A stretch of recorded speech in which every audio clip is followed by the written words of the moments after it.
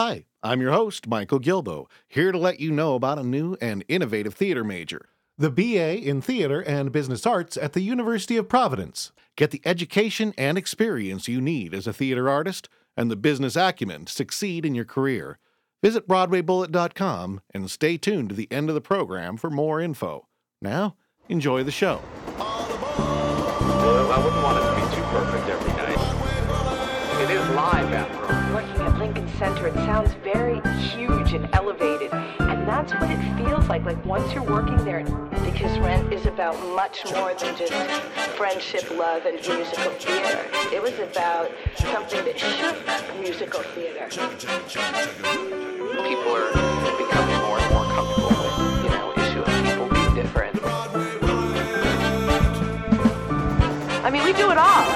We don't back away from anything. Welcome to Broadway Bullet, Volume 410 for June 10th, 2010. I'm your host, Michael Gilbo, and this is our season finale. We'll be returning in September with more episodes, so for the summer, this is going to have to do you, or you can go back to past episodes. We've got a lot of great stuff for you. We have got The Meeting, which is a benefit performance for the Ali Forney Center to help out homeless LGBT youth. We've also got the musical production of With Glee from the Prospect Theater Company, as well as some music from that.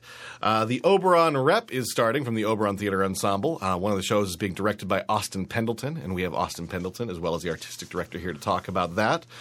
We've also got two more shows from the Planet Connections Festivity, which you can still catch the 26th of June. We have BJ, a musical romp, and you're also going to hear a song from that.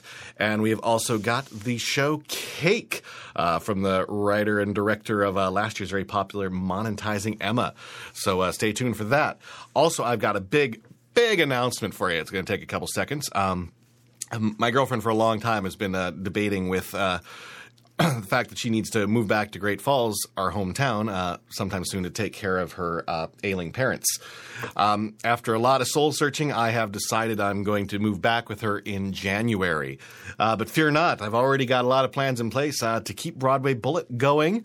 Not only that, the irony is back in my hometown in Great Falls with far less financial pressure, ironically, I'll be in a better position to organize, promote, and editorialize for Broadway Bullet, although I won't be in New York. But to kind of deal with the situation, I think we can actually make the show even better. I'm on the lookout right now from probably best off listening to our listeners, looking for correspondents. People are interested in doing interviews with people in New York and contributing that, as well as maybe blogging or reviewing. We'll also be looking for one correspondent from each of the kind of major theater hubs, so Chicago, San Francisco, L.A., Miami, whatever. So if you're in one of those towns and interested in getting involved, this is not a paid position. Even I don't make any money here, but it is a great opportunity to meet a lot of people, network like crazy. It's a great networking kickstart.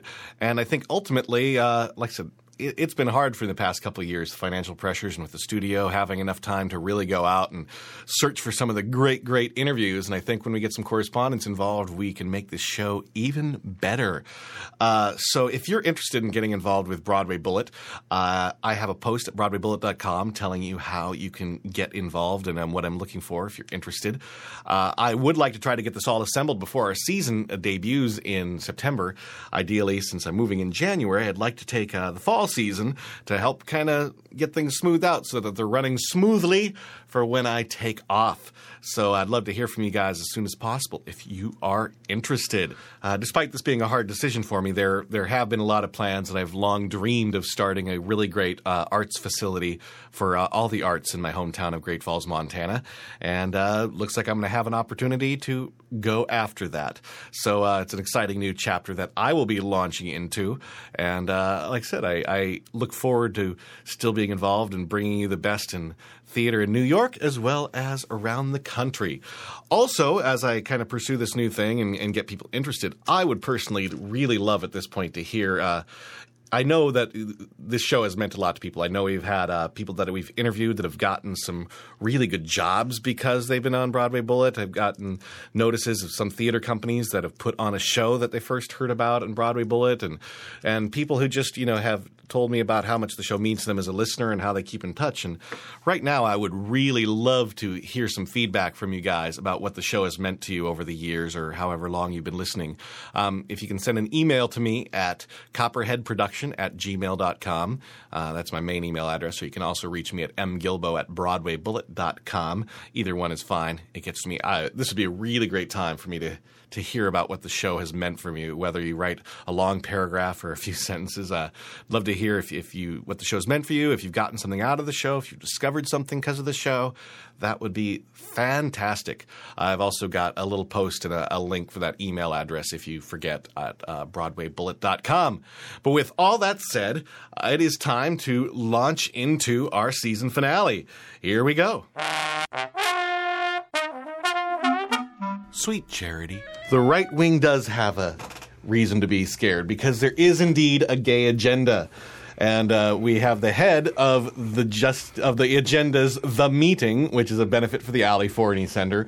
Justin Sayre is here to talk about his variety show to benefit the Ali Forney Center, whose goal is to help homeless LGBT youth and a lot more services, which we'll get into. But we're going to be talking about the Ali Forney Center, very worthwhile cause, as well as his show for it. Here's Justin Sayre. How you doing? Good. How are you? Good.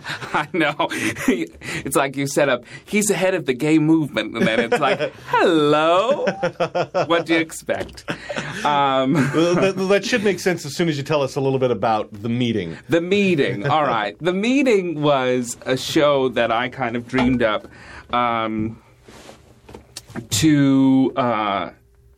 wow, now I'm at a loss. To just talk about gay issues and things like that.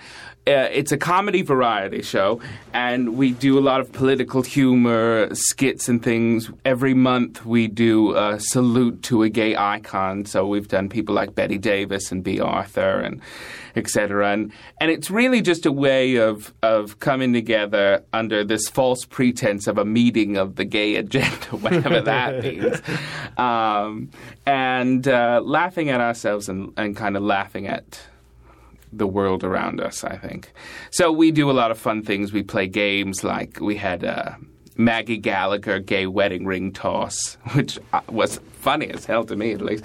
And at the meeting, this version, we're going to do a version of the match game, which with our own celebrities on the panel. When is the next show? The next show is June 21st at 10 p.m. at La Poisson Rouge, and it's a benefit for the Ali Forney Center. And then you're going to be doing it monthly again starting in the fall? Starting in September, yeah. We'll come back to our monthly season in September. And we've done the last 6 months at the Duplex, and it's been wonderful there. We've had great crowds and a lot of people very enthusiastic about the show. So it's a good time. But we really wanted to conclude our season with a benefit for an LBGT. An LBGTQ. It's a mouthful. It is a mouthful, which is a terribly inappropriate joke for anyone who's listening. And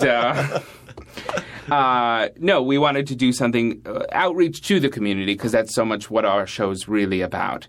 So I had been a big fan of the Ali Forney Center for a while. I think what the work they do here in New York is just so invaluable and really wonderful, and it was something that I cared very passionately about.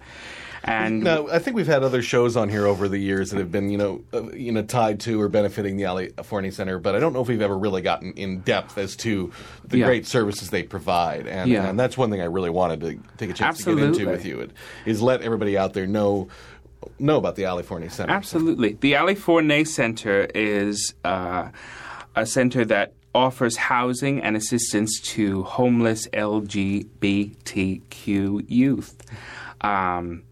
And more so than a placement, I think the importance of the Ali Forney Center is they really help these young kids who have been kicked out of homes or have come to New York without anything.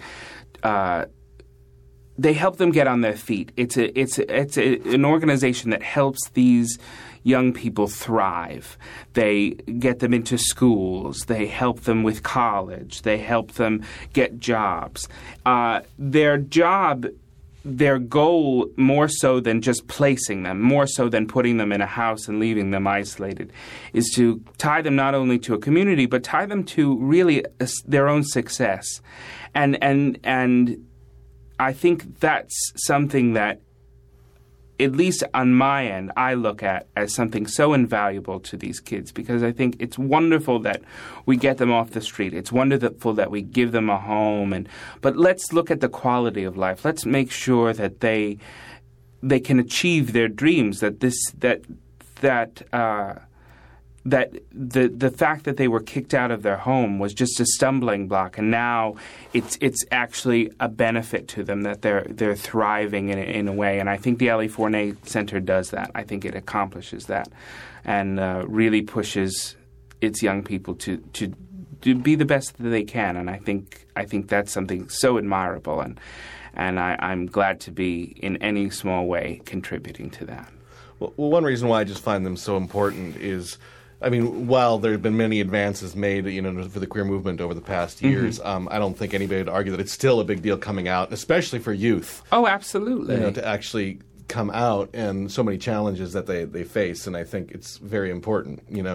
In this media, spot, things have gotten better in a lot of ways, but in some ways the media attention has gotten absolutely worse. I mean, even if you think about this Newsweek thing that happened with the gay actors, I mean, gay actors can't act straight. What are you talking about? Can't possibly. Rock Hudson, you'd never believe it. We've never ever seen gay actors be straight. Never. I mean, it's I think it's our own obsession with their lives rather than them. Like, who cares? But and the reviewer who said that Sean Hayes, in Promises wasn't convincing. If he's focusing on Sean Hayes' performance in that show, I think he loses his stripes as a critic. Don't you think? Because there's so many more problems in that show than Sean Hayes' it's not the house is ability not a home, to be to be straight. Seriously, we're really that was the problem.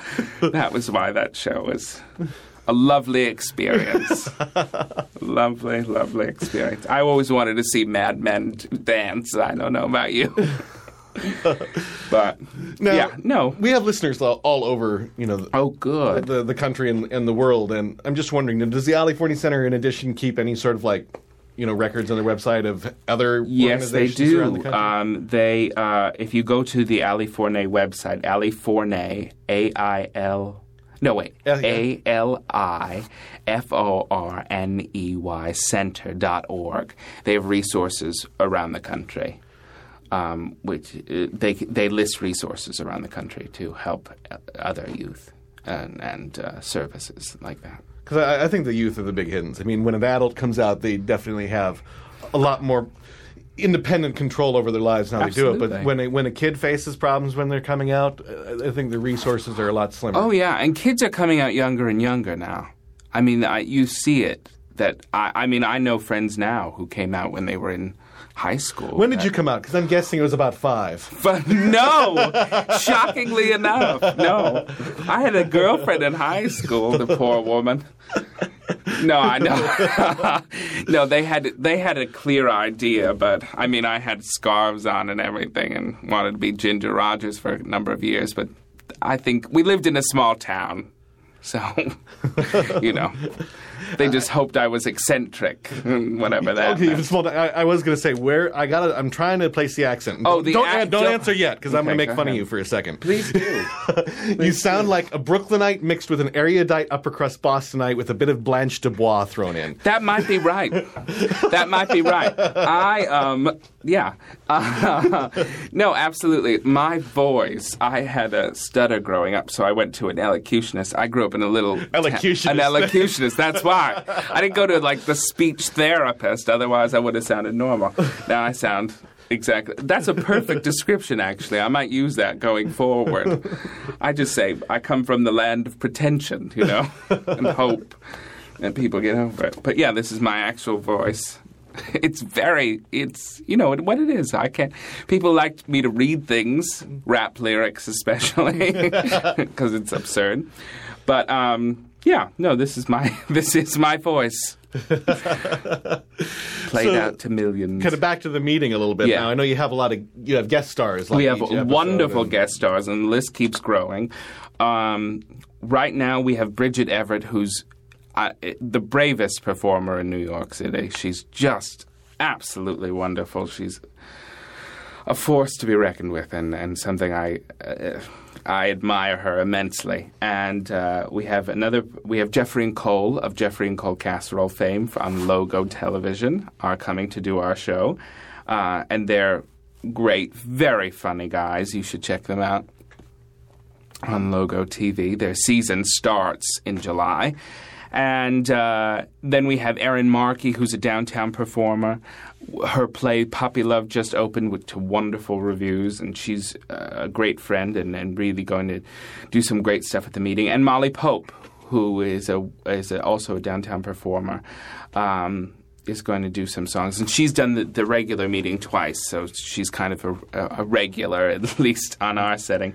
And we're still getting confirmations in, so please check back with us, and you'll who knows who could end up being there. We're hoping out for children. We're going to put a link to your Facebook page Absolutely. up at BroadwayBullet.com, but it's facebook.com/themeeting. Wink. Wink. It is Wink. Okay. Yeah.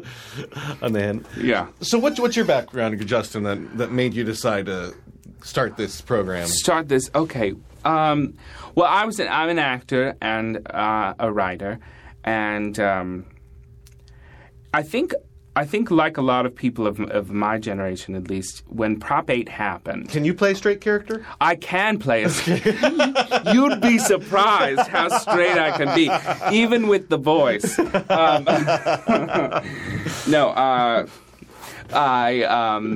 I was doing stuff, and I'd been writing some material for myself, and then Prop 8 happened, and I thought, wow, I really want to get involved in something. I really want to create something queer friendly. I want to create something like that.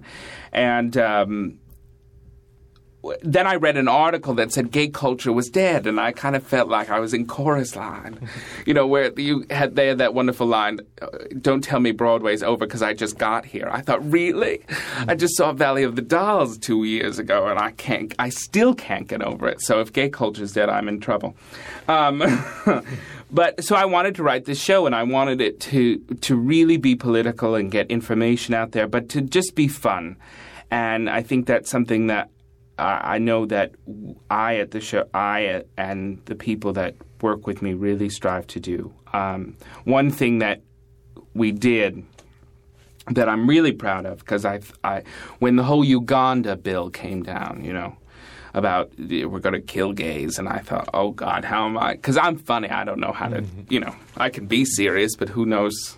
I don't know if it's effective. I said I really want to do something about Uganda in the show. So I wrote this monologue, like my best Susan Hayward impression from I Want to Live, which I hope some of your listeners know, and I hope you know because it's a wonderful film.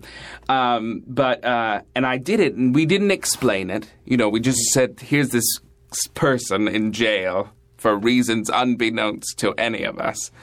And we did this whole monologue, and it got laughs because it was over the top and campy and fun. And when I stood up, on the back of my shirt, it had "Prisoner of Uganda." And the audience just went crazy because it was a way, I think in a weird way, what the premise of the show is to make politics, to make the struggle, to make all this kind of palatable and to get information out there, but get it out there in a way that empowers people and makes them laugh, but also makes them think. I think that's what the show does. And I'm very proud to be a part of it and very proud to be doing it. And doubly proud to be working for the Ali Forney Center now. I'm still waiting for the right wing to find a way to pin the Gulf oil spill on the gay agenda. It was actually a gay working on BP's ship. Who, if they're smart, they'd get us down there and clean it up because we're a tidy people. I was thinking about that yesterday. Just buses of gays going down to the Gulf, being like, "We could clean this up, no problem." We could. We're tidy people. Now, speaking about gay youth and its help, there's one show I found very fascinating on the thing, if only for one character. Yeah. Are you a fan of Glee? I am a slight fan of Glee. I mean, it seems to me on a major network show to have, one of their major characters be, an out Oh, yeah. LGBT youth is a major kind of Absolutely. Absolutely. I think visibility is still so important, and I think Glee is handling it really, really well.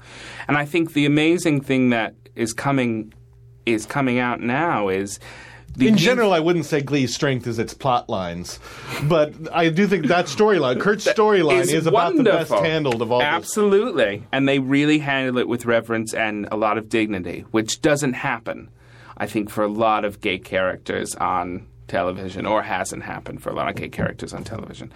I think it's something I admire. I think it's something I admire, certainly, but I think I think it's just a sign of the times, It's a sign of the times. I think that a lot of young people in this country are seeing that we're kind of everywhere. We're part of this community, and our stories need to be told and told with the same kind of reverence and sincerity that straight or other people's stories are told. And it's not it's becoming less of an issue in a way, and I think that's a wonderful move forward. And I think Kurt and other storylines like his that provide that kind of visibility are really benefits to the movement and to... Well, one thing that strikes me as really fresh about his storyline is, there have been a lot of, and I think there have been a lot of, especially in theater, a lot of gay issues dealt with very... Oh, yes. But in a lot of ways, usually those shows are written for, I think, dominantly gay audiences. Absolutely. Whereas Kurt's story and the reactions and relationships around him, I think, are very much written for a straight audience overall. I think it empowers a gay audience, but it's written to... coddle the straight people along. Absolutely. And the wonderful thing that they do, I think, on that show is they don't kind of kowtow to it either. Kurt has complex emotions, even though he's a wonderful dancer and, can decorate a room brilliantly. He's not just those things. There's a lot of complexities to it, which I find really fascinating and like very much. And then you get into the social issues of the jock trying to be friends with him, and how does that fit into his social status? I can't imagine. I see kids, even those kids that wanted to go to their prom with a date, with their gay date. That's terrible. But I can't imagine going in 19-something, when I was in high school. 1911. It was a very different world. We were preparing for the Great War, which we didn't know had happened, yeah? And, it was a different world. But it's amazing to me to see how many young, brave gay people there are in the world. And they're just living their lives authentically, and I think that's marvelous. I really do. All right. So once again, let's get out a little bit of this information. Absolutely. Again. Your show, The Meeting, is... The Meeting. On the June 21st? June 21st, 10 p.m. at La Poisson Rouge. You can get tickets on their website, lprnyc.com. Is there also a link from your Facebook page? There is a link from our Facebook page as well. We'll be putting that up on the Broadway Bullet. Mm-hmm. And again, once again, the Ali Fournet Center, for anybody who wants to investigate this topic either in New York or anywhere else in the country, because it's certainly an important issue. Absolutely. alifournetcenter.org. And again, that link will also be on the webpage. Absolutely. They're a great organization, and anything we can do to help them is a benefit for the whole community, really. Well, Justin Sayre, I really admire what you're doing. Thank you very much. And hopefully, we round up a little bit of support and some people coming down to see The Meeting. Absolutely. It comes back in September, too, so if you listen to this late, don't fret. No, we'll be back doing something. God knows we'll be doing something funny somewhere. All right, Justin Sayre, thank you for coming down, and best of luck. Thank you. Thanks.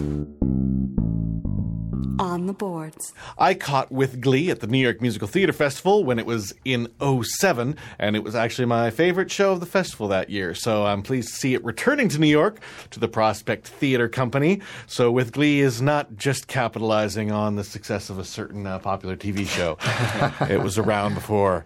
And here with us we have director Igor Golden and actor Dan Lawler, who also participated in the original version at NYMF. How you guys doing? Great. Thanks for Good to having be us. here. You want to introduce yourselves so people can connect your name and your voice? Sure. I'm Igor Golden. I'm the director. I'm Dan Lawler, and I'm playing the character Clay in With Glee. All right. The one thing I did not like about Glee when I saw it was the name. I was kind of expecting a boys' glee club or something, and it really has nothing to do with a glee club, does it? No, actually it does not. Glee as in the word to execute something with the utmost glee. So getting that out of the way, tell us a little bit about what is With Glee. With Glee is a new musical comedy. It's about 5 eccentric teenage boys who are sent off to a boarding school. And while they're there, they start discovering how to live life to the fullest. They search for acceptance and normalcy and finally realize that whatever song they choose to sing, they need to sing it with glee. And how would you describe the show, Dan? Yeah, it's about 5 kids really coming from totally disparate worlds and meeting at this place that just kind of forces them to work out a life together so they can, exist for a year at a school together. And, for example, my character has been there he's sort of the veteran of the school, and he's been there for 5 or 6 years. As all the other boys, it's all their first year there. So they learn to work with him, he learns to work with them, and they get in a lot of fun adventures and put on a cool show. It's very slice of life. It's very much like a Lost Boy kind of story. Mm-hmm. 5 guys who, for whatever reason, their parents just don't want them around, and how they ultimately discover who they are and become comfortable with who they are, and by doing so, collectively learn to live life. Mm-hmm. Now, Dan, I kind of understand that this was kind of a last-minute addition to the NYMF Fest. Yeah, I remember. Well, the show had its first sort of full-bodied production at the Skirball Center at NYU. Yeah, that's the other thing. It was almost kind of like an NYU production moved to NYMF, wasn't it? It completely was, actually. The whole cast was either current or alums of performance programs throughout NYU. And it was just very well received, and apparently some other production backed out of NYMF that year, and we got offered to step in at the last second. It's exciting. So what transpired? Do you know anything about the history? What transpired between then and now it's coming back to the Prospect Theater? Well, what I know is that Kara Reichel, the artistic director of Prospect, saw it at NYMF, liked it, started talking to John Gregor, the writer, about a potential production. And I actually was not involved with the show in earlier incarnations. She saw a show that I directed called Like You Like It and thought that I would be a good match with it. Then she called me, and we got together. Is that the Gallery Players production? That's correct, yep. And we got together and then did a trial run, a 29-hour reading that Dan was involved with, just to see if it was a good fit for everyone, and indeed it was, and here we are. So what attracted you to this show as a director? Its honesty, its earnestness. I love that it is void from any cynicism. I love that I was moved because of something joyous and not something that tragic. I think it has an amazing heart. I think that it is surprisingly funny and moving. And in a sense, I don't want to use the term old-fashioned. I think that it's old-fashioned. It seems old-fashioned because it lacks cynicism. Mm-hmm. But there's something so beautiful about it in its warmth, in its positive nature, and really in what the title represents, in its glee. Yeah, and you're dealing with characters who, for the most part, are 13 years old, and they're sort of written as as a real 13. They're not. There isn't sort of adult language thrust upon them. They deal with situations as young teenagers, and it's. I think it's interesting to experience characters like that who are truly acting their age. Mm-hmm. Mm-hmm. Now, you brought in some recordings here. I understand that you have the opening number, which was taped from a live production of this at some point. I think, is that the Nymph? Do you know? I think the recording that you're going to hear is from the original at Skirball, the Skirball Center at NYU. Do you want to set up what we're going to hear in this So opening this number? is halfway through the opening sequence, which is a rather lengthy sequence. I think it's maybe 8 or 9 minutes long. But what basically we've done is introduced all the boys and their parents and the conflict and the reason why they're being sent off to boarding school, which they call the bad kids school. And at this point where we're cutting into the song is where the kids have finally boarded the train to leave their parents. And then from that point on, it plays out to the end. All right, let's take a listen. I won't know a soul when I get there. Tickets, please. I know tickets, please. Thank you. Will they make fun of the clothes I wear? Now I'm voting for the town of Westbrook, Maine. Will I be common if I say? I know tickets, please. I don't want to go home. Will they find me if I run away? Now the party boys test the county. Will they make me wear some tired clothes? Now casting is my act. Won't they know when raise my model clothes? Say, what's this awful thing that I've done? As in Boston, as a shoe that was made to throw away their son. I got Westbrook, Maine. God, I can't please don't please don't leave me here. God, I can't please don't please don't leave me at the bad kids school. They send the kids like me where they lock you up. They throw away the keys. So I made a few mistakes, but who doesn't anyway? But that doesn't make it any more okay. To send me off with a good kid just like me, who aren't so bad but just misunderstood. Where I'll never have a friend, never see a girl again. Where you're put into a mold and do everything that's bad. Where you study every day and they throw your clothes away and it seems to never grow. The only one I know where you can't have any fun and they keep you summer done and it teachers never care where you get your own. I promise that I'll be the best son you've ever known. All I want's a second chance. Please don't leave me on my own. And that kid that went to school for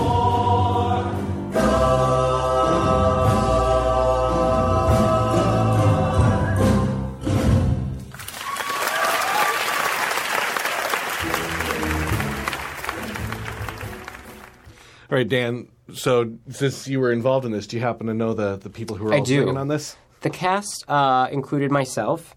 It was Greg Kinnear, Michael Miller, Ryan Speakman, Justin Bolero, Kevin Michael Murphy, Liz Cairns, and it was directed by Ryan McKennion and music directed by Lindsay Weiner.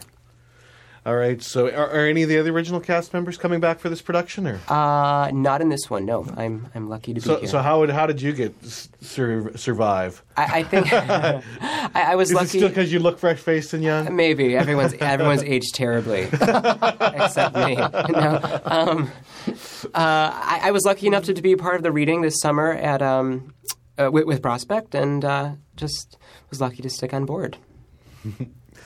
So what are some of the... Are you learning anything new, finding any different angles to the character? Or, on the other hand, have there been any significant changes from that production to this production? Well, we haven't begun the rehearsal process just yet, but I'm just in the weeks leading up to rehearsal starting this weekend. I'm thinking about the character in new ways, and new ideas are coming to mind. Definitely. I think you're going to find it, since we haven't started rehearsal yet, you're going to find it really exciting because you're going to have 6 completely different sensibilities For sure. throwing the ball at you. Yeah. And it's going to be interesting to see what you keep and what you adjust. And Yeah, I'm very excited about the new, because I'm used to hearing these lines coming out of the same mouths for 2 different productions. So this will be a cool adaptation experiment.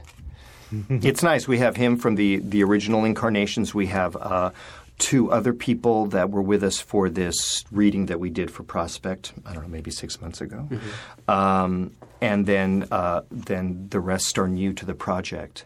Some have known about it, some it's completely new to them. So it'll be really nice coming into the space and just reinventing and rediscovering something that's already tried and true, which is always a little daunting. Now, I understand we also have a recording here of the composer singing one of the songs from the show? Yeah, he actually sings a song that Dan sings in the show called Clay's Song. Yeah, so my character... This is because despite the fact that you've done this show umpteen million times, you're not good enough for us to hear you. Exactly. I just lip sync to him sitting there. Yeah.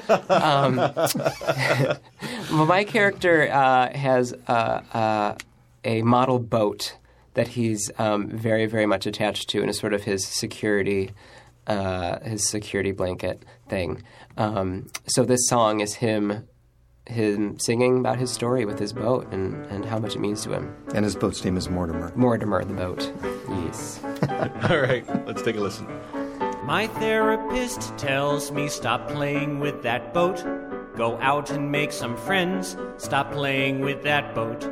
But people come and go, and friendships sometimes end. But my boat keeps getting better the more time with him I spend. So how can't you get connected when you've crazy glued your fingers to your best friend in the world? I gallantly saved him from a life of collecting dust.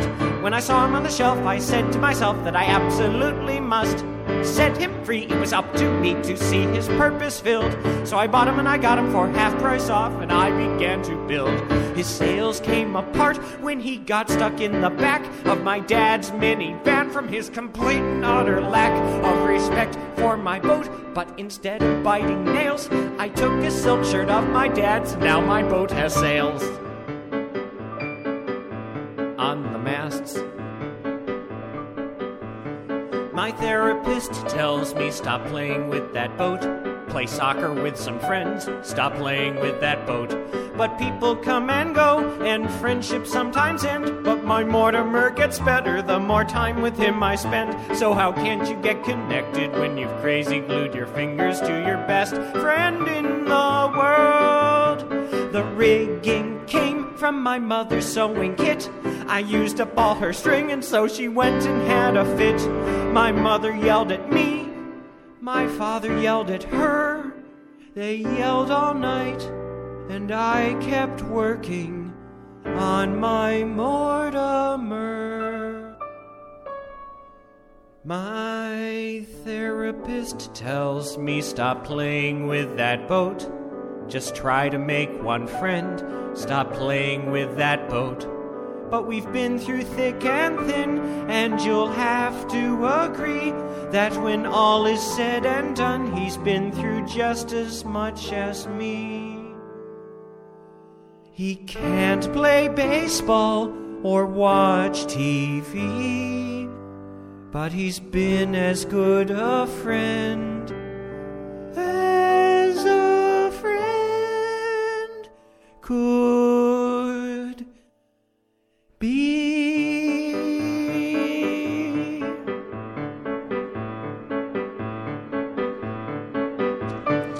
All right, so With Glee is playing from July 10th through August 1st. That's correct. And what theater are you guys It's gonna at the be? Kirk Theater at Theater Row on 42nd Street. And it's got a great cast, if I can list their names. Yeah, They're Chris Davis Carlisle, Dan Lawler, who's to my left, Zach Bandler, Max Spitolnik, Jason Edward Cook, Greg Horton, and Aaron Jarazal. All right, any last parting shots you'd like to get out about the show before you... I just think that it's a real crowd pleaser. It's a rare show. I read a lot of scripts, and it's rare that I come across something that evokes such an emotional response and is so universal. I think that there's something that everybody can latch onto in this show, and it kind of transcends age as well. I think it's good for young people, and it's great for adults. And I think for adults, there's something very nostalgic about it, and for kids, there's something that they can immediately connect to. Mm-hmm. All right. Well, hopefully everybody can get a chance to make it out this summer. With Glee from July 10th through August 1st, Prospect Theater Company. Igor Golden and Dan Lawler, thank you so much for stopping by, and best Thank of luck you. with the production. Thank you very much. On the boards. Oberon Theater Ensemble is no stranger to Broadway Bullet listeners, and they're back again for their rep season for 2010, this time presenting Othello and the new play, Order, from June 3rd to the 26th. And we've got actor and artistic director Brad Fryman. Hi, thanks Been for on the show listening. before. Here with director of the show Order, Austin Pendleton, Tony Award nominee, who's also been on the show before. How are you guys doing? Yeah, fine. Fantastic. Fine, thank you. All right, so I guess the first thing would be tell us a little bit. Well, let's start. I think people know what Othello is about, so maybe let's start off by talking about what Order is about in your rep here. Oh, that's a good question.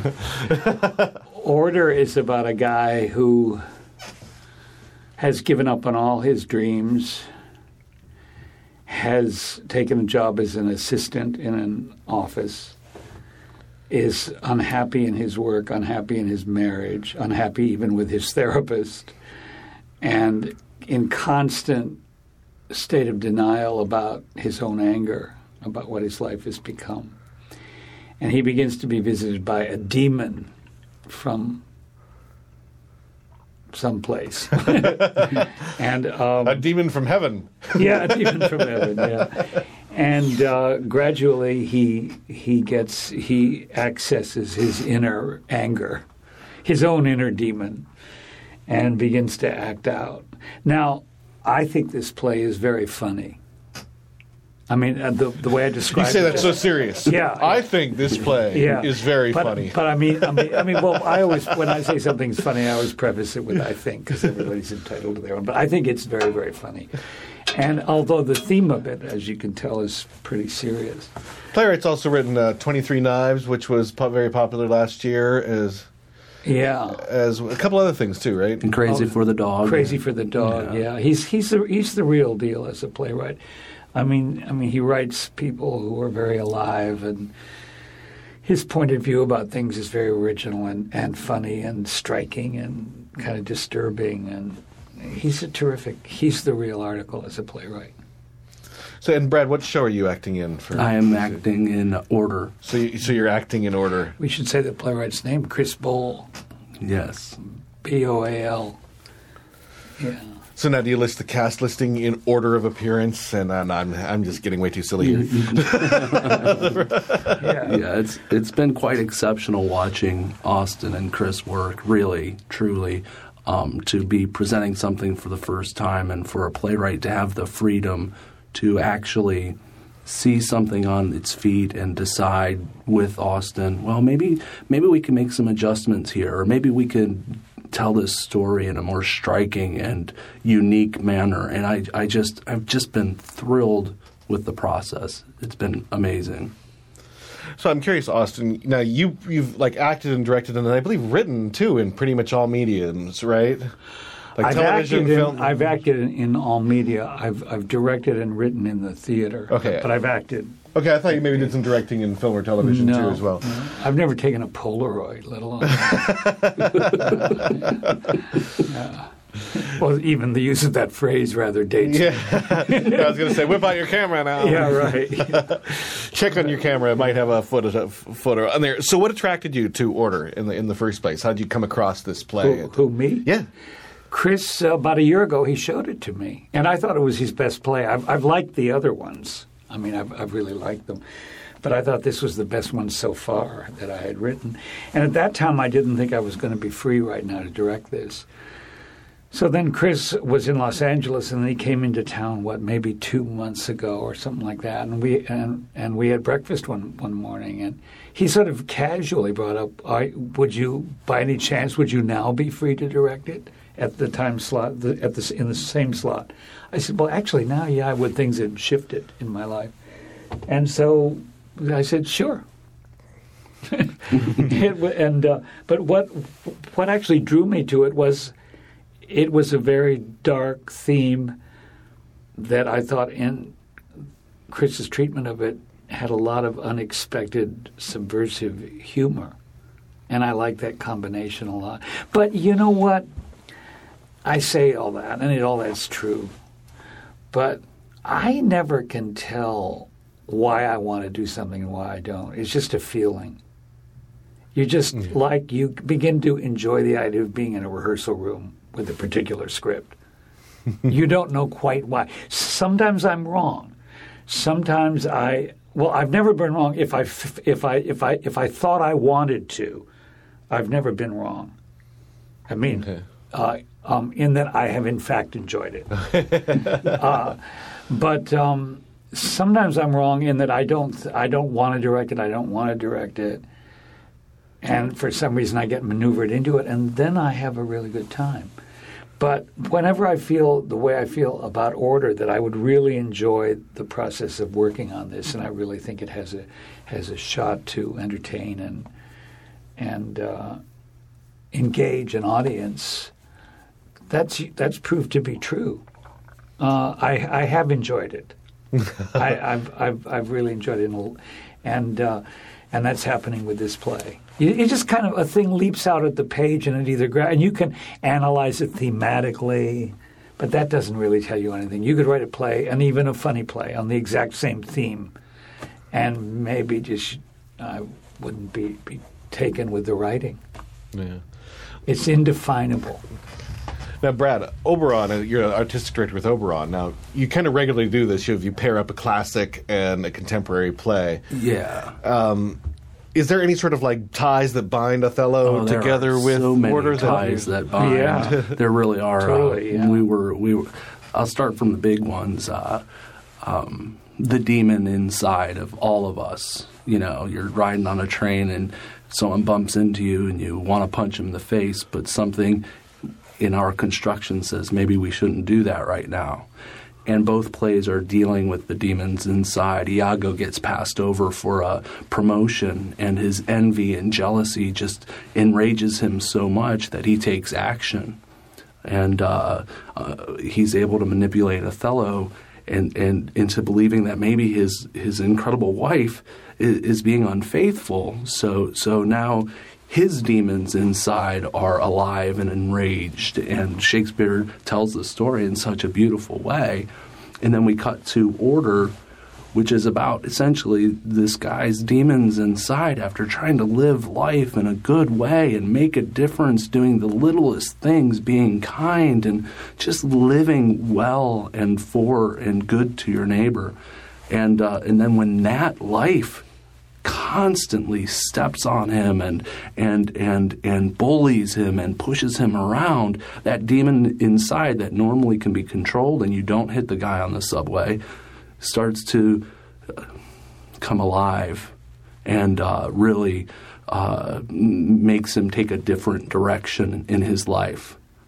So it's the demons, it's our demons, how we deal with them, and how we choose to move on from when they become alive. And both plays are exactly about that. And the process is thrilling. I get to jump in from rehearsals for Othello that Cara Reichel is directing, and she's this incredible gem of a director who just... Our listeners should be very familiar with Cara, too, with Prospect Theater. We've had her on. Exactly. I think Prospect's one of the best new presenters of new musicals out there. I really think they're exceptional. And to have someone with that kind of a background come in and do their work on such a special Shakespeare play, the rhythms, the stage pictures, it's just the ideal combination. I can't say how humbled I am to have Austin join us and being in these rehearsals and creating something that maybe a style of theater that people may have never seen. I mean, it really is exciting. And then in the next room to have Cara working her magic with such a beautiful, intense play. It's an incredible summer. It really, really is. Now, from my memory, Oberon's a pretty strong ensemble as well of participants. And now, Austin, I'm guessing that you've done, as a director, you've worked with shows that are complete one-offs and, in addition to, ensemble groups. And I'm kind of curious, from a casting perspective, from working with people who've worked together, what do you find the biggest difference for you as a director from starting from scratch and just kind of picking whoever in the city from starting, with an ensemble?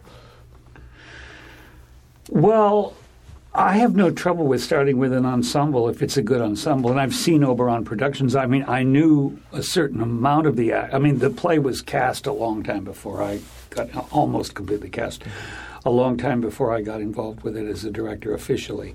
But I knew 2 or 3 of the actors already.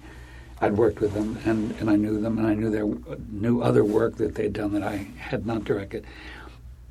And I've seen other Oberon productions, and I took the cast on faith. It's like I've often worked at theaters where they have. I mean, like I started directing in the early days at Steppenwolf in Chicago, and I didn't know any of those people. Now all of them are international celebrities, but even more to the point, they're all very good, and they always were. And I used to work a lot up at the Williamstown Theater Festival, and those shows were often precast. And just so long as you know that the organization in question, that they have good actors, that they use good actors. And that they've got a good sense of where those actors belong, I imagine. Yeah, yeah. And they cast them in roles that are good for them, but they also cast them in roles that will be challenging for them, which I think is very important for an actor, where the role may be a little bit of a departure. And that you get a very special kind of work from a really talented actor cast in a role that's unusual for them. They really put out in a very interesting and focused way. And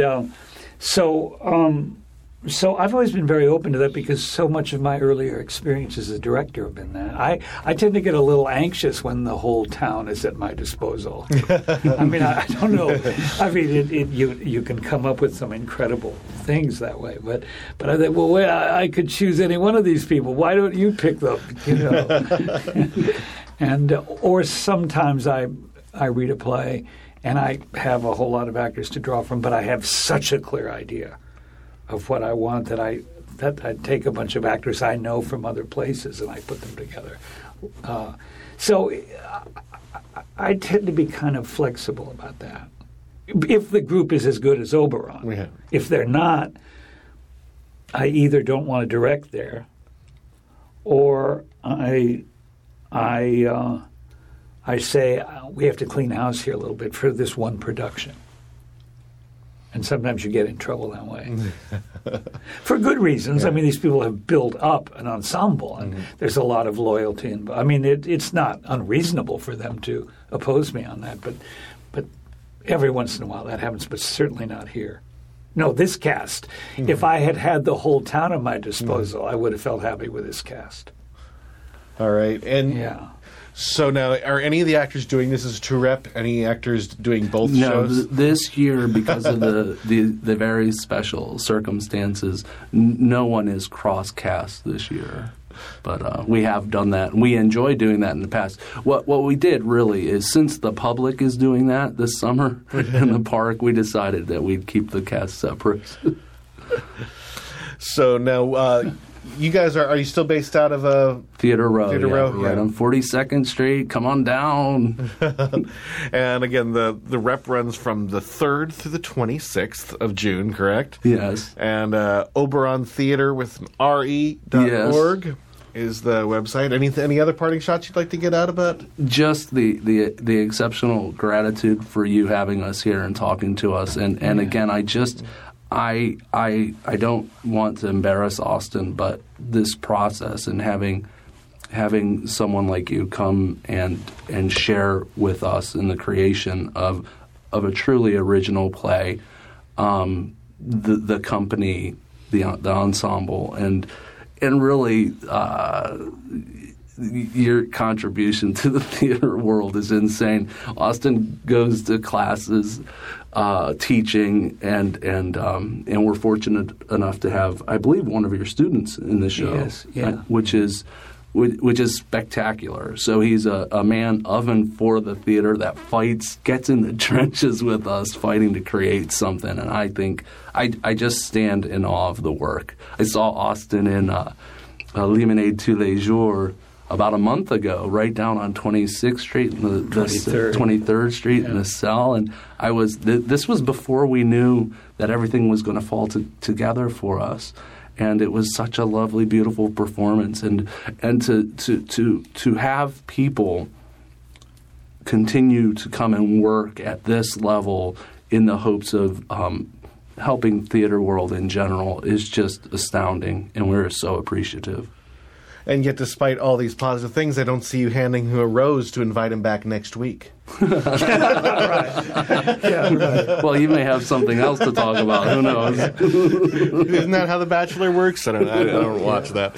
All right. So, again, it's Othello and Order, and Brad Fryman and Austin Pendleton. Thanks so much for coming down, and best of luck in the run of your rep. Thanks a lot. Thanks. On the boards. Could your first day of college been turned into a musical? Well, BJ, a musical romp, deals with exactly that, the first day of college for a certain character. And we have got Peter Dagger, the writer-producer, as well as Matt Britton, the director-producer, here with us to talk about their show running from June 15th to the 25th at Planet Connections festivity. How you guys doing? Doing great. Doing good. You want to introduce yourselves so people can connect the voice to the name? I'm Peter Dagger. And I'm Matt Britton. All right, so I guess first things first, tell us about what is BJ, a musical romp? So BJ Musical Romp is a musical about the first day of college. BJ is a homeschooled only child boy, never really been out in the world, never talked to a girl his own age, has a very overprotective mother, and she finally lets him go to college where he meets zany characters and has a wild first day of college. Loosely based on my own freshman year experience. Were you homeschooled with a protective mother? I was not, no. But I can relate to, BJ's loosely based on me in a certain way. He has a naivety. Did you work in a nursing home? I didn't. I actually almost did. That was going to be my summer job. Okay. And then I had to find out they wanted me to change diapers. So BJ works in a nursing home. So his only interaction with women has been older ladies. So, Matt, what's your connection been to the show? How long have you been with this? Yeah, well, Pete was working on it at Syracuse. I also went to Syracuse University with Peter. And then a couple years ago here in the city, he asked me if I would direct a reading of it, which we did with some of the original cast members from Syracuse and then some newer people as well. And that went really well. And so we've decided to put it up in the festivity this year. And he asked if I would direct again, and I was more than happy to. So what attracted you to Planet Connections for this production of the show? Well, I worked with them last year, actually. Me and Matt produced my show, Weight of the World, with them, and they're great. They're easy to work with, and also we get to work with a charity and be green and sustainable. So Glory and Jenna are great to work with, so we wanted to work with them again.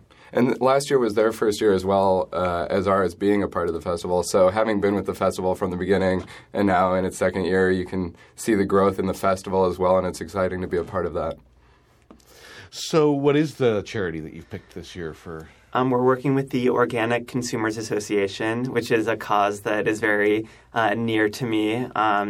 They are all about promoting organic lifestyle, food without antibiotics, hormones, and chemicals and pesticides. So we are going to be advertising them on our website, in our program, collecting donations, and I'm going to be making a poster about organic living for the lobby of the theater.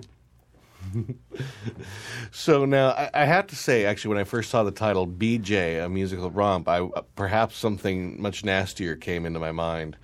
Well, yeah, I mean that, and that comes to mind during the show as well. But it's not much more than that. It's a lot of innuendo, a lot of funny references, that Pete has written. But there's no like sexual acts performed on stage that anyone should be afraid of coming to see. It's just this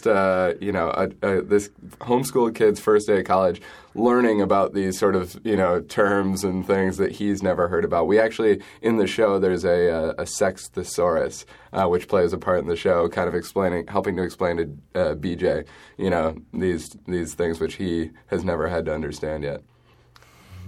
So you said you wrote this while you were at Syracuse. Was this like an assignment or just something you wanted to do? Or what? No, just something that I wanted to do. I actually wrote the book and lyrics, and Eric Jarbeau, a classmate, wrote the music.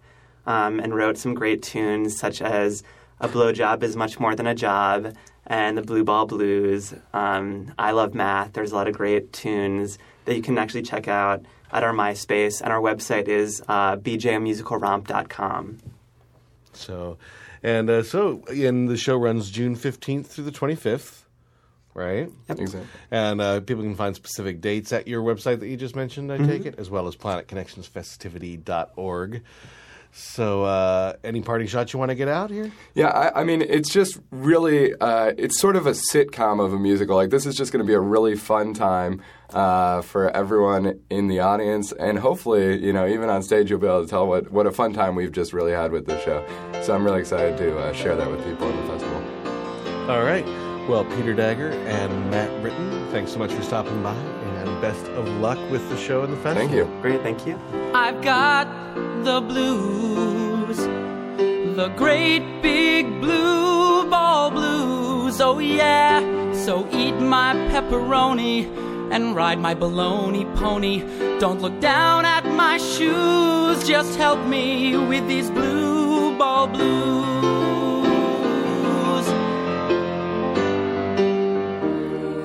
Don't you know what it's like to lie to your mother year after year, telling her that Howard, the friendly neighborhood mailman, is actually some sick pervert who rips out the underwear section of her J.C. Penney catalog? No, we don't. Don't you know what it's like to sneak downstairs at midnight and turn on channel 73? And you think you're getting off to scrambled porn, but actually, it's just Mary Poppins, and that Spoonful of Sugar is not, in fact, some obscure sexual reference? No, we don't. I want some great oral sex, none of that old-fashioned gag reflex.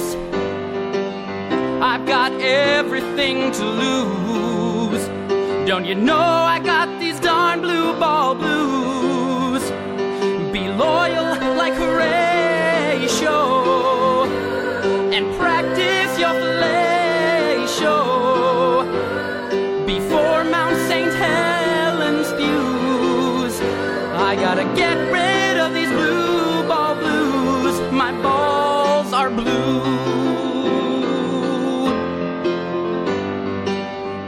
Don't you know what it's like to really want some DiGiorno's? And so you go to the local supermarket, and the cute checkout girl says, "Can I put that in a bag for you?" And you say, "Yes, ma'am." And then she says, "Do you want paper or plastic?" Paper or plastic. And she's wearing that cute little name tag that says Katie, and she smiles at you, and then you get a little nervous, and then your sleeping dragon starts to wake from down below, and it's no use hiding it because you're wearing sweatpants. No, we don't. Don't you know what it's like to make love to a tube sock? I'm begging you, baby, please, just get down on your knees, take a trip down south and put it in your mouth.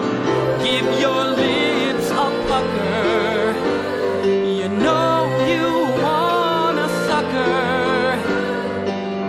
No ifs, ands, or buts, I'm gonna bust a nut. So sing an ode to my chode before I shoot my load. Don't you know I've got the blues, the free fall wailing wall blue ball blues.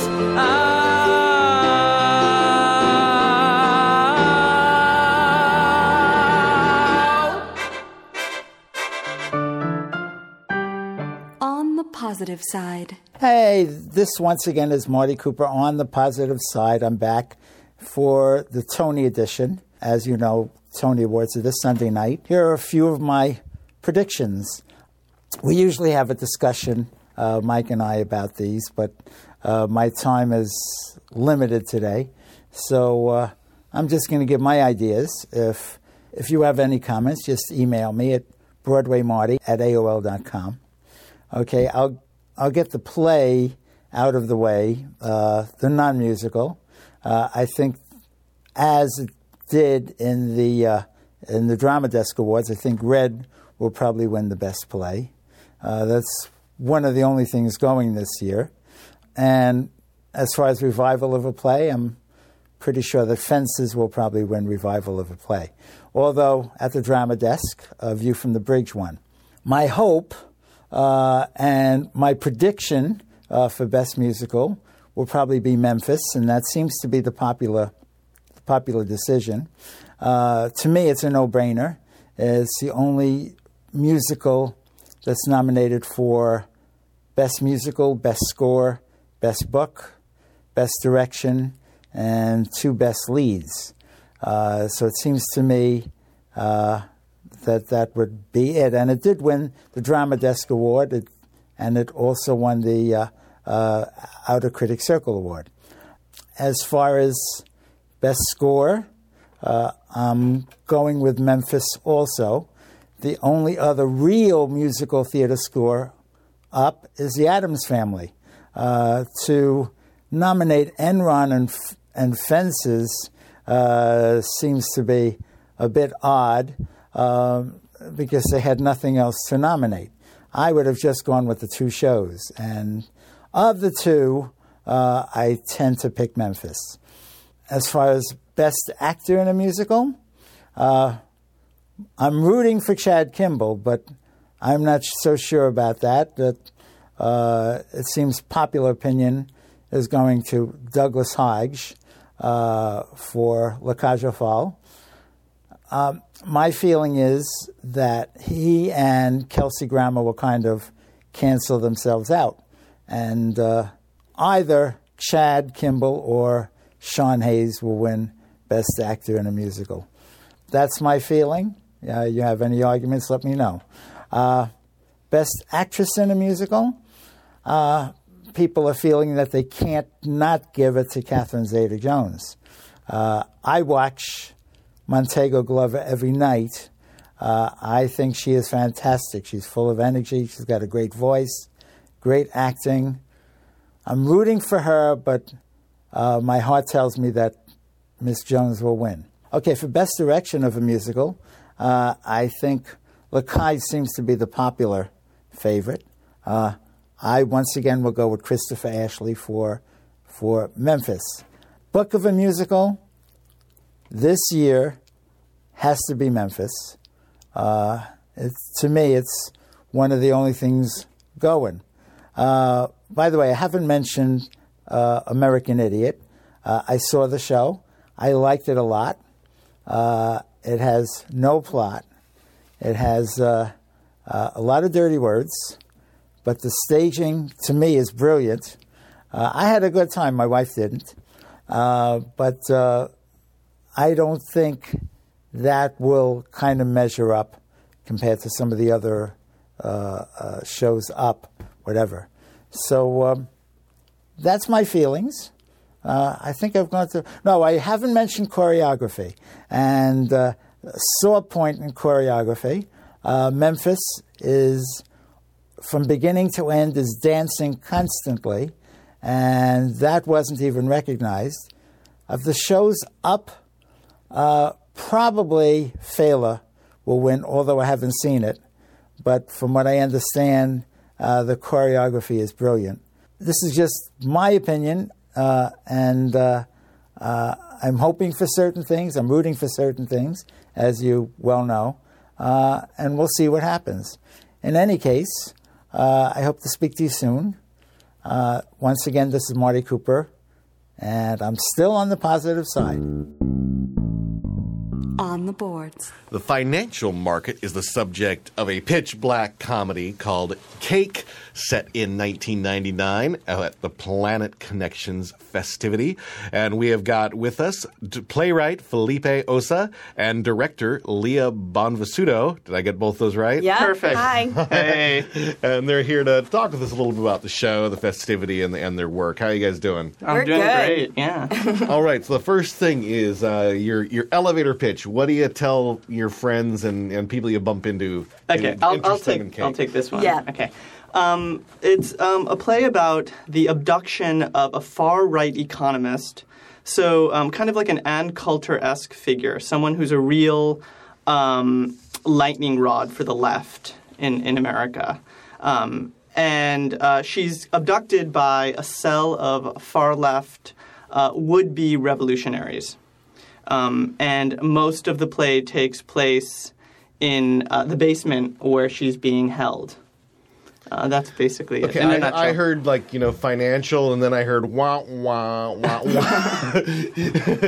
So, what about in terms that people who aren't into the financial market can get? Where's the emotional hook?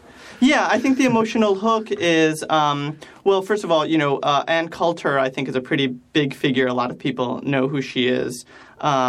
She's written a lot of bestsellers. And so this person is a real kind of populist, kind of like a Sarah Palin, Ann Coulter type, but is a real economist and has written books, bestsellers, with a lot of sound bites that enrage the left. I think liberal audiences in New York will very much know who this person is and will relish seeing her taken down by a crossbow.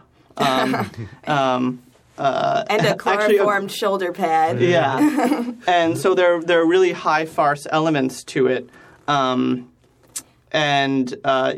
think, but we're very much interested in surprising audiences as well. It's a matter of, giving them what they want, but maybe showing them more interesting things with the characters and the plot, And all 5 characters have tremendous emotional depth, and we won't give anything away here, but they're deeply, deeply rooted in their ideologies, which turn out to be, less holding than we may expect. And there are twists and turns in the play that really give into deep emotional bounds. So, Leah, is this your first experience as a director working with Felipe? No, we met years ago through Brooklyn Playwrights Collective, where he had seen my work and I had seen his, and we waited for years looking for a perfect project. And last summer in Planet Connections, we premiered Monetizing Emma, which is a play of Felipe's that I directed. And it was very successful, the collaboration. It was a wonderful production, and it's actually been picked up. It's going to Chicago and Indiana in June. Yeah, and it won a couple of awards at last year's Yes, it festivity, won right? Best Script, Best Director, Best Overall Production. So we worked together great. Oh, yeah. Who was that won Best Director? I did. And he won Best Script. Yeah. So it's been a very great, exciting collaboration. So that show is called Monetizing Emma. Is there some sort of financial personal interest you have there? Well, I'll talk a little bit about that show because I think it was an interesting collaboration. It's about the securitization of a 15-year-old girl, basically a 15-year-old girl, a boutique investment shop. This is kind of a dystopian future, is selling the future earnings rights of teenagers. And they find this 15-year-old girl who's perfect. And it's kind of her story. Now, in some ways, this sounds like, well, I'm not going to get this on stage. And I think a lot of people reading financial headlines, just like you had mentioned earlier, they're a little bit confused about this. What are mortgage-backed securities? What's all this crazy stuff that brought the global economy to our knees? I think that I think we've shown that there's ways of dramatizing it in really fascinating ways that an audience will immediately understand, and more importantly, understand what the emotional stakes are for the characters. Where the financial backdrop is just it actually can be confusing because that's how it is. That's how people, respond to a lot of this. And that's kind of the trick, these characters can be overwhelmed because it's overwhelming. And to Felipe's credit, when he writes plays, the characters are not ploys in some financial or political agenda. The characters stand alone, especially Monetizing Emma certainly, but Cake as well. We have 5 characters who could not be further apart, who could not be more rooted in their deep, deep beliefs. And the financial is more of a backdrop to their stories. Yeah. And it really is. And neither one of us has any interest in, bankers are bad or, this is the message that we want to give you about what's good and what's bad because that's just not interesting. It's to about us this journey of the dramatically. characters. Yeah. It's about storytelling and journeys. And it's about this insane world we live in. Yeah. Now, on a different track for, some of our more inside, theater people, I understand that you have a different idea about how to market this play.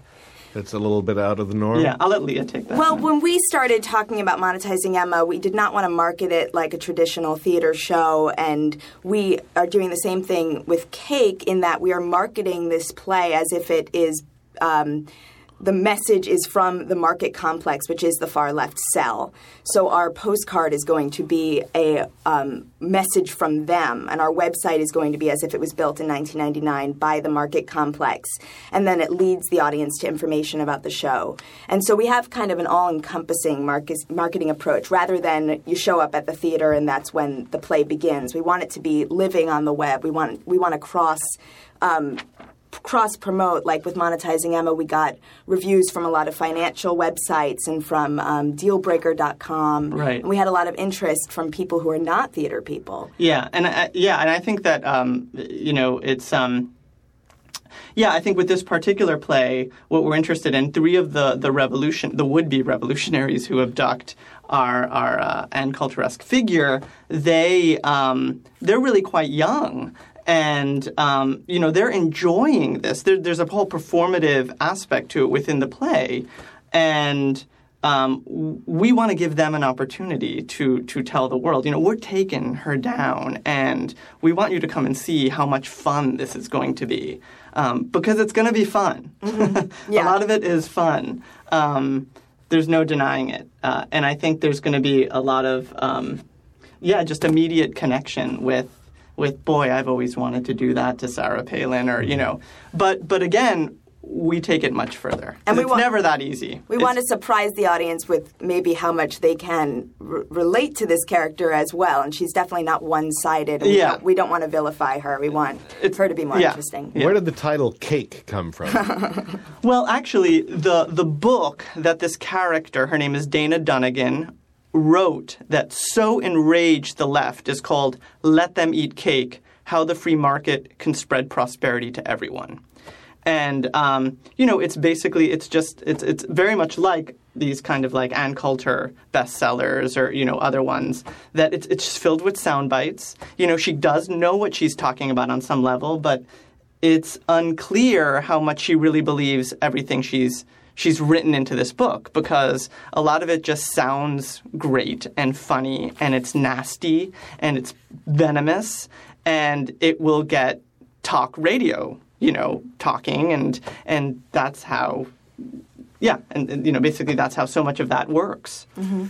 All right, so Cake is starting on June 5th, and it will be playing through June 27th at the Planet Connections Festivity, and they can go to planetconnectionsfestivity.org for the specific schedule, or your own website, themarketcomplex.org, where I guess they see that. Right, which will be up in a few days. It's not quite launched yet. Yeah. Oh, well, it's up by the time we air this. Great. Wonderful. Never mind. And if there's any regional theaters out there that are interested in investigating your work, is there a way they can get in touch with you? Well, my email is felipeossa@yahoo.com, FelipeOssa@yahoo.com. And again, and we'll have that in the show notes for this website. Great, so okay. And again, Monetizing Emma was actually created a lot of buzz, and this theater in Indiana is doing it, called New World Arts, and they're taking it to Chicago as well as part of the same run. And it's going to be interesting to see what their take is on this kind of dystopian financial future. And that website is still active, monetizingemma.com, where you can kind of see our marketing approach in full effect there as well. All right. Well, Leah Bonvisuto and Felipe Ossa, I thank you so much for stopping by and discussing Cake. Thank you. It's been wonderful. Yes. Best of luck with the festival. Thank you. Curtain call. Well, that wraps up Volume 410 of Broadway Bullet, our season finale. We will be back in September with more coverage of the New York Musical Theater Festival again this year. This will be our fourth or fifth year covering, fifth, I think. So, and again, if you'd like to be involved as a correspondent for Broadway Bullet, please check out the website so you can see what we're looking for. And it'll be a lot of fun, I guarantee you, and worth the effort. And again, I'd love to hear the stories of what Broadway Bullet has meant to you as you've been a listener. Again, you can email me at copperheadproduction@gmail.com or mgilbo@broadwaybullet.com. So until September, it's been great having you on board. Look forward to a lot more. The hair's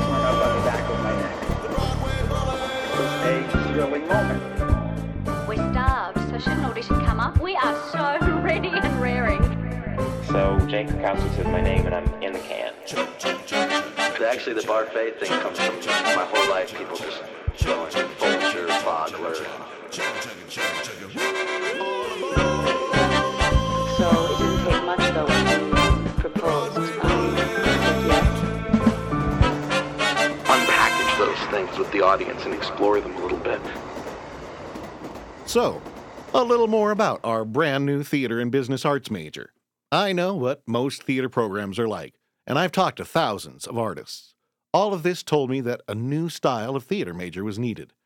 Theater majors can get a pretty good arts education just about anywhere, but most programs do very little to prepare actors, directors, playwrights, technicians, producers, etc., to manage their careers.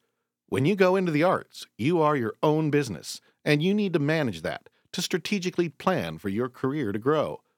If you've listened to many of these interviews, you know you need to be self-starters to create your own opportunities. I'm going to make sure you are ready for that world. You'll get a ton of opportunities as an undergraduate. Actors will act, even as freshmen. Designers will design shows right away. Playwrights will see their shows mounted. Directors will direct.